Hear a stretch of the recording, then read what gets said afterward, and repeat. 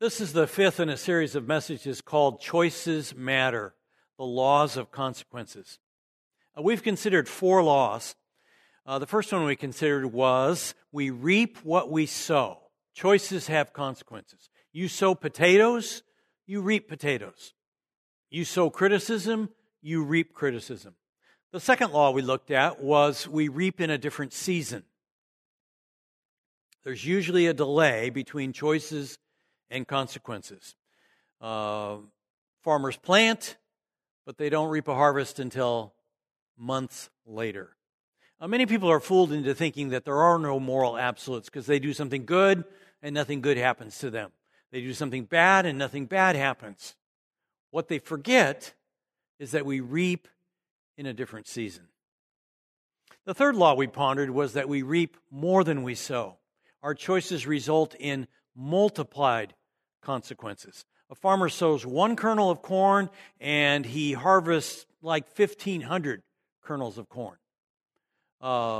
We choose evil and many bad things come our way.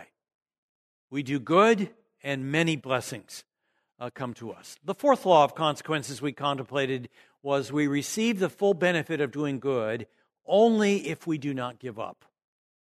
If a farmer plants and then just leaves the land and doesn't do anything, weeds will come up and over it and destroy the harvest. So we have to keep doing good and not give up on following Christ. Now today I want to consider a fifth law of consequences. God gives us better than we deserve. I don't want you to leave this series thinking that we reap the good and bad that we do, and that's all there is to it. I want you also to understand that God gives us better than we deserve. Parents, you have to communicate with your children that God does not deal with us on the basis of merit, but on the basis of grace. If you're not a Christian, this may be your understanding, that we get to heaven by doing as many good things as possible. Whether you're a grandparent or parent, married, single, or a teenager, you have to understand this principle, that God gives us better than we deserve. Suppose you've worked at your place of employment for 10 years. You are a highly valuable employee. Your boss loves you. Then the company hires a new worker to work in your department. This person has the same educational credentials as you do, but is 10 years younger and has zero experience. They ask you to manage and train this new person, and one day as you're working together, it slips out that they're being paid the same as you. How would you feel about that? My guess is you would be unhappy. We've grown up on this basic value system that says the harder you work, the better you work, the longer you work, and the more responsibility you have, the more you get paid. In Matthew 20, Jesus shares a parable that seems to fly in the face of this fairness ethic. It's Matthew 21-16. The kingdom of heaven is like a landowner who went out early in the morning to hire men to work in his vineyard. He agreed to pay them a denarius for the day and sent them into his vineyard. A denarius was a day's pay in those days. About 9 in the morning, this is the first people were hired at 6 a.m. About 9 in the morning, he went out and saw others standing in the marketplace doing nothing. He told them, "You also go and work in my vineyard, and I will pay you whatever is right." So they went. He doesn't specify a wage, but he says, "I'll be fair." He went out again about noon and about 3 in the afternoon and did the same thing. It was common during harvest for a landowner to make several trips to town to hire workers to make sure he brings in the harvest before the rains come. About 5 in the afternoon, the Greek text says the 11th hour. This is where we get our phrase, the 11th hour, the end of the day, or the end of a game. He went out and found still others standing around. He asked them, "Why have you been standing here all day doing nothing?" "Because no one has hired us," they answered. He said to them, "You also go and work in my vineyard." When evening came, the owner of the vineyard said to his foreman, "Call the workers and pay them their wages, beginning with the last ones hired and going on to the first." The workers who were hired about 5 p.m. came, and each received a denarius. So when those who were hired first came, they expected to receive more, but each one of them also received a denarius. Now, each parable of Jesus has an element of surprise on which the parable turns. The surprise in this parable is that people who worked all day received a denarius, while people that worked just 1 hour received the same 1 denarius. I mean, who would think to hire workers, let's say for an 8-hour day, and pay them $160, and then somebody that just works 1 hour, you give that person $160 too? It'd be unthinkable. But that's what occurs here. When they received it, they began to grumble against the landowner. These men who were hired last worked only 1 hour, they said, and you have made them equal to us who have borne the burden of the work and the heat of the day. But he answered one of them, I'm not being unfair with you, friend. Didn't you agree to work for a denarius? Take your pay and go. I want to give the man who was hired last the same as I gave you. Don't I have the right to do what I want with my own money? Or are you envious because I am generous? This is one of Jesus' parables that ends with a cryptic one-line explanation. Jesus concludes it with these haunting words, so the last will be first, and the first will be last. What can we make of this parable? If I asked you how you feel about this parable, my guess is you would feel for the all-day worker. You identify emotionally and intellectually with the all-day worker. It's because we've all grown up on a basic value system that says you get out of life what you put into it. You reap what you sow. Bill Gates did not produce Microsoft one day while smoking pot and drinking Budweiser beer. He slugged it out day after day, hunched over his computer in his garage. Michael Phelps did not swim his way to a record number of Olympic gold medals, watching TV and eating chips and salsa all day long. He was up at 5 a.m. every day, headed for the pool. LeBron James did not become an NBA superstar by hanging out with gang members in the city where he grew up. He spent hours in the gym and in the weight room. Albert Einstein defined genius as 1% inspiration and 99% perspiration. We've been taught that workers who work hard get promoted. Yet it seems that in one parable, Jesus is going to blow up our whole value system. Or does he? Peter asks, we have left everything to follow you. What then will there be for us? Here's a statement of an all-day worker if I've ever heard one. Jesus answers, everyone who has left houses or brothers or sisters or father or mother or children or fields for my sake will receive 100 times as much and will inherit eternal life. He says, no one gives up anything for me without receiving back many times more. And then he follows it up with this parable to support his point. Jesus surprises us in this parable, but the surprise is in our favor. This parable tells us that God gives us better than we deserve. I want to show you 3 ways that God gives us better than we deserve. First, He's gracious with the 11th hour workers. He finds people who were idle all day,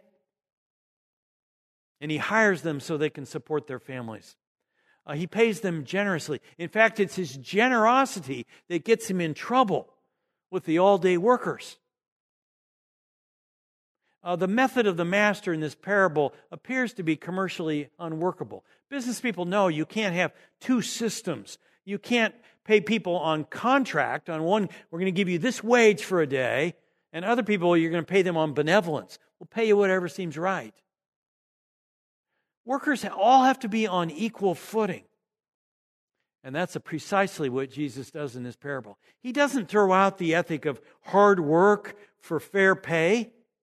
What He throws out is the whole system of contract. He says, instead, I'm going to deal with all of you on the basis of grace. It's fortunate for us that God does not deal with this on the basis of strict justice.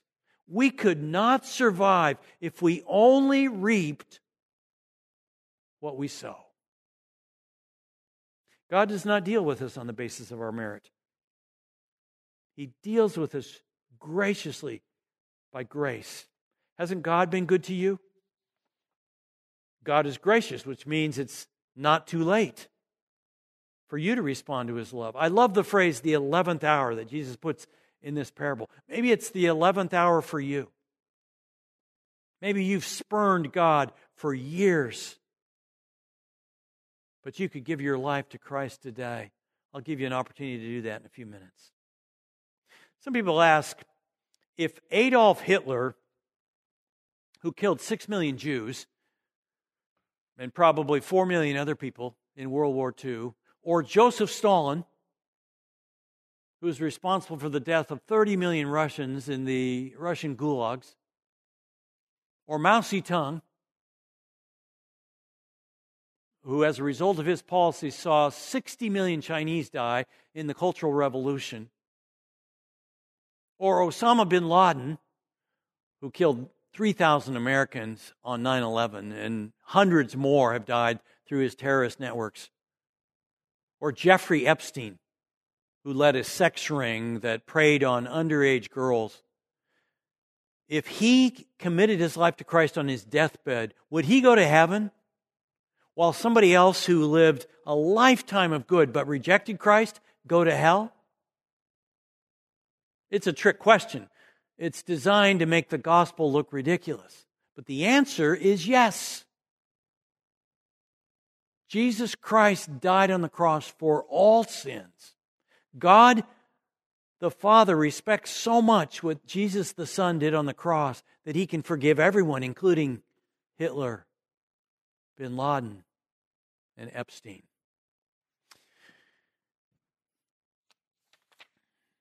Does not matter what you've done or how far you've strayed. You can be forgiven because of God's mercy. Moses writes in Exodus 34, and he passed in front of Moses, proclaiming, the Lord, the compassionate and gracious God, slow to anger, abounding in love and faithfulness, maintaining love to thousands and forgiving wickedness, rebellion, and sin. Yet He does not leave the guilty unpunished. He punishes the children and their children for the sin of the parents to the third and fourth generation. This was in our journal this week. It says that God is gracious and He forgives us. He pardons us. But He says He does not let the guilty go unpunished.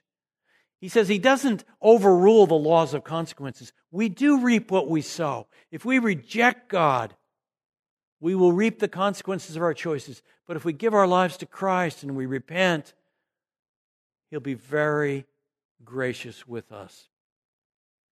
A number of years ago, our family of 8 at the time went to the coast at Manzanita for a week.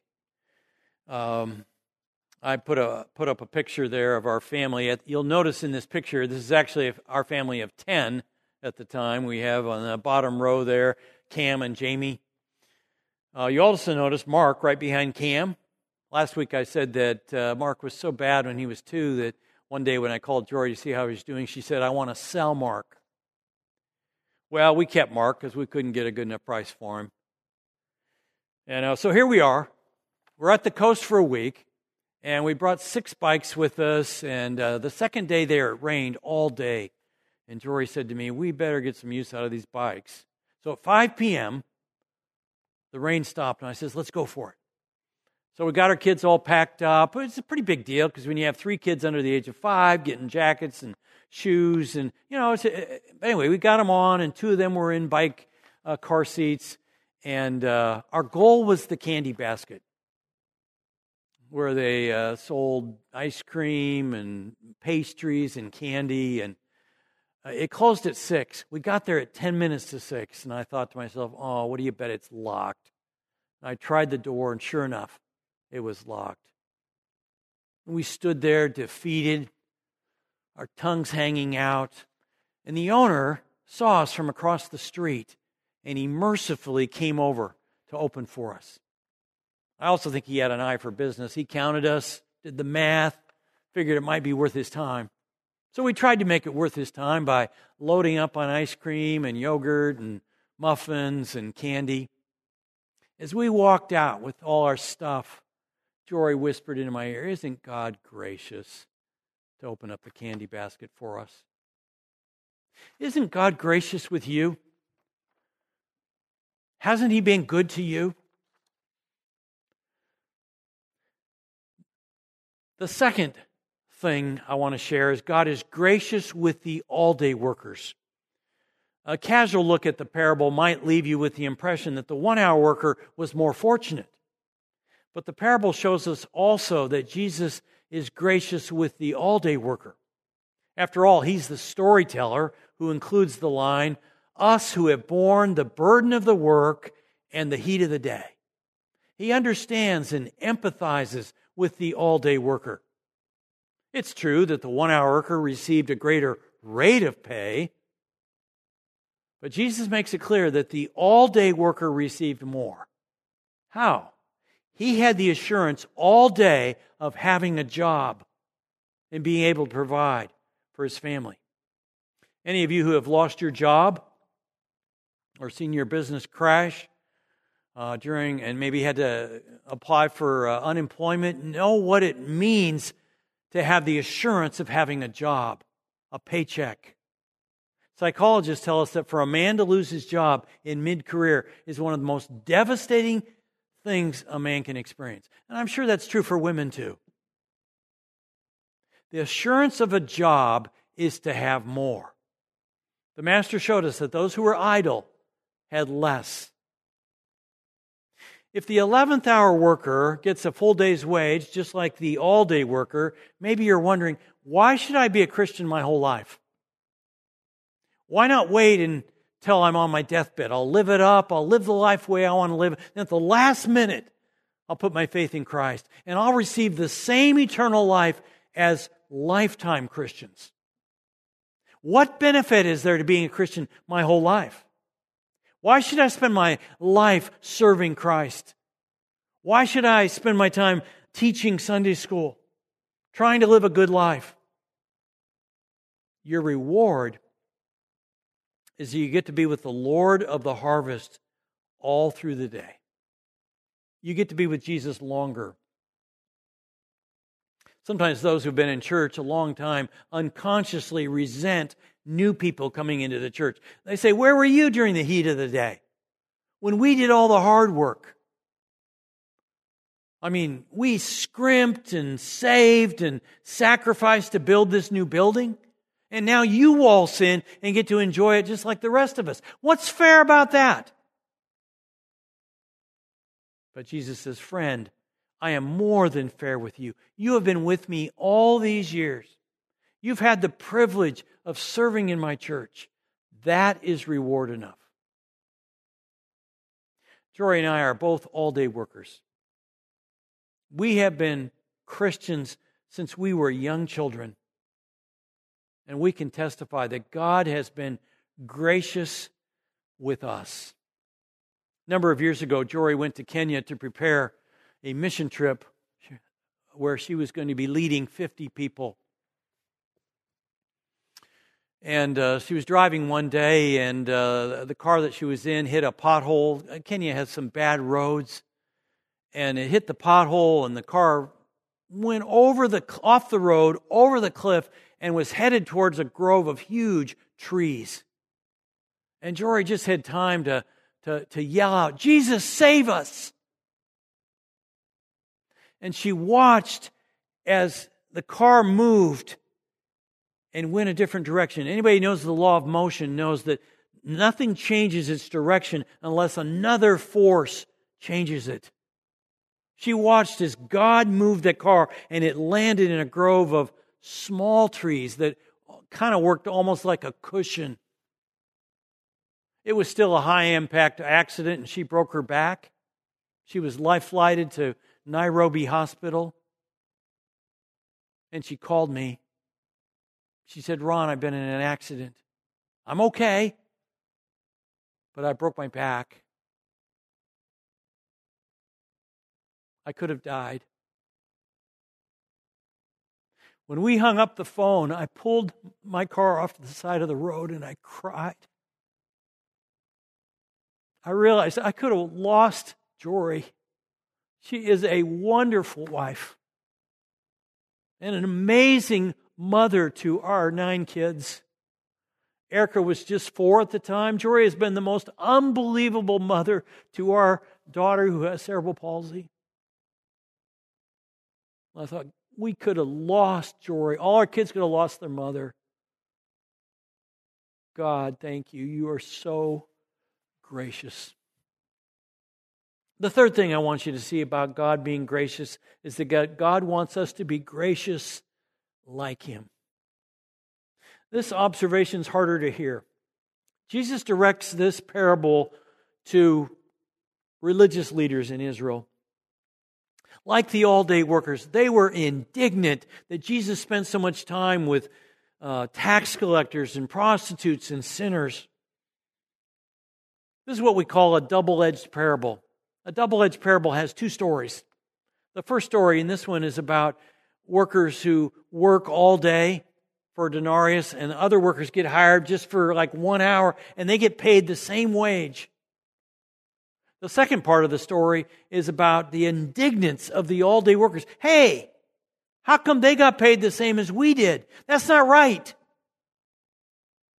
In a double-edged parable, the emphasis is always on the second part of the story. Jesus is telling the religious leaders, he's saying, hey, are you jealous that I am gracious to sinners? Are you displeased because I'm establishing a new system based on grace rather than strictly reaping what we sow? I'm gracious to people who are lost and don't know the Father. Are you opposing what I'm doing?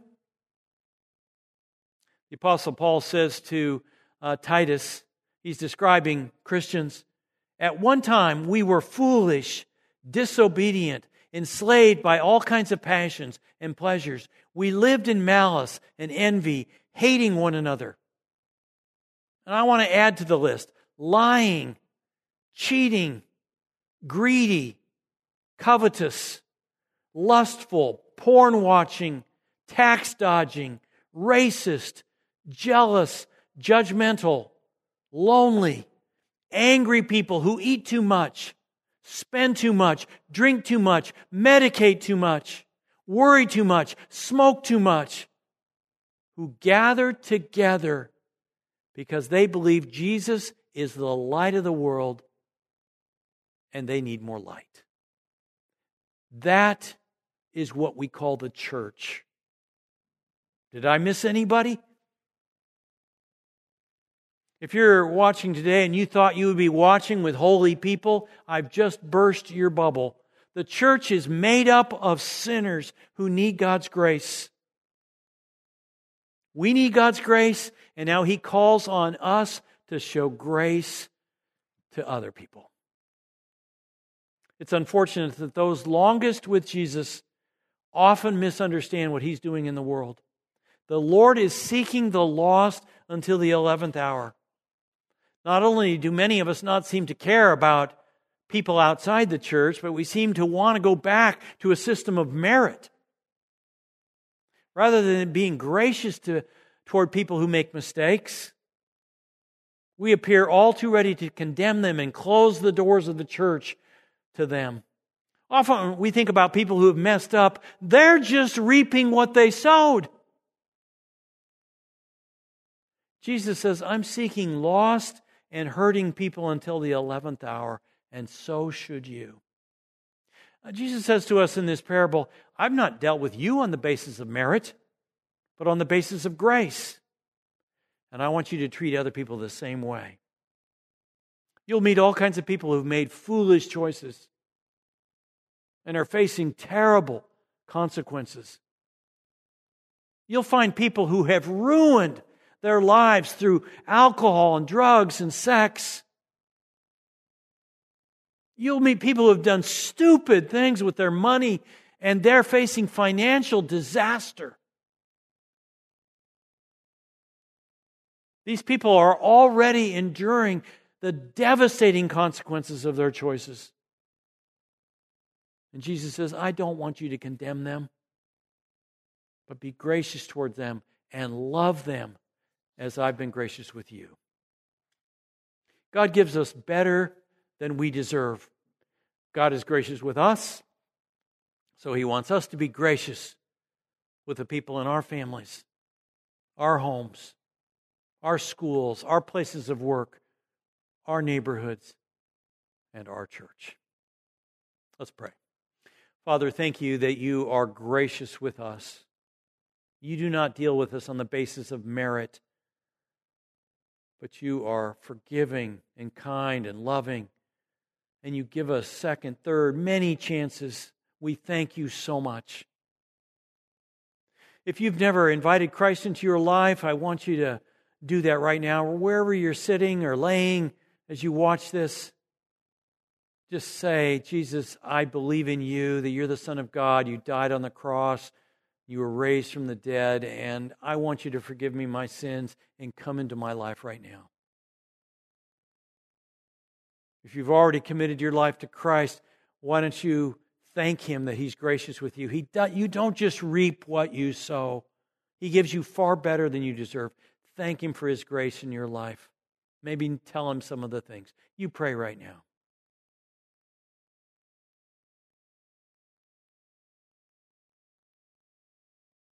Thank you, God. In Jesus' name we pray. Amen.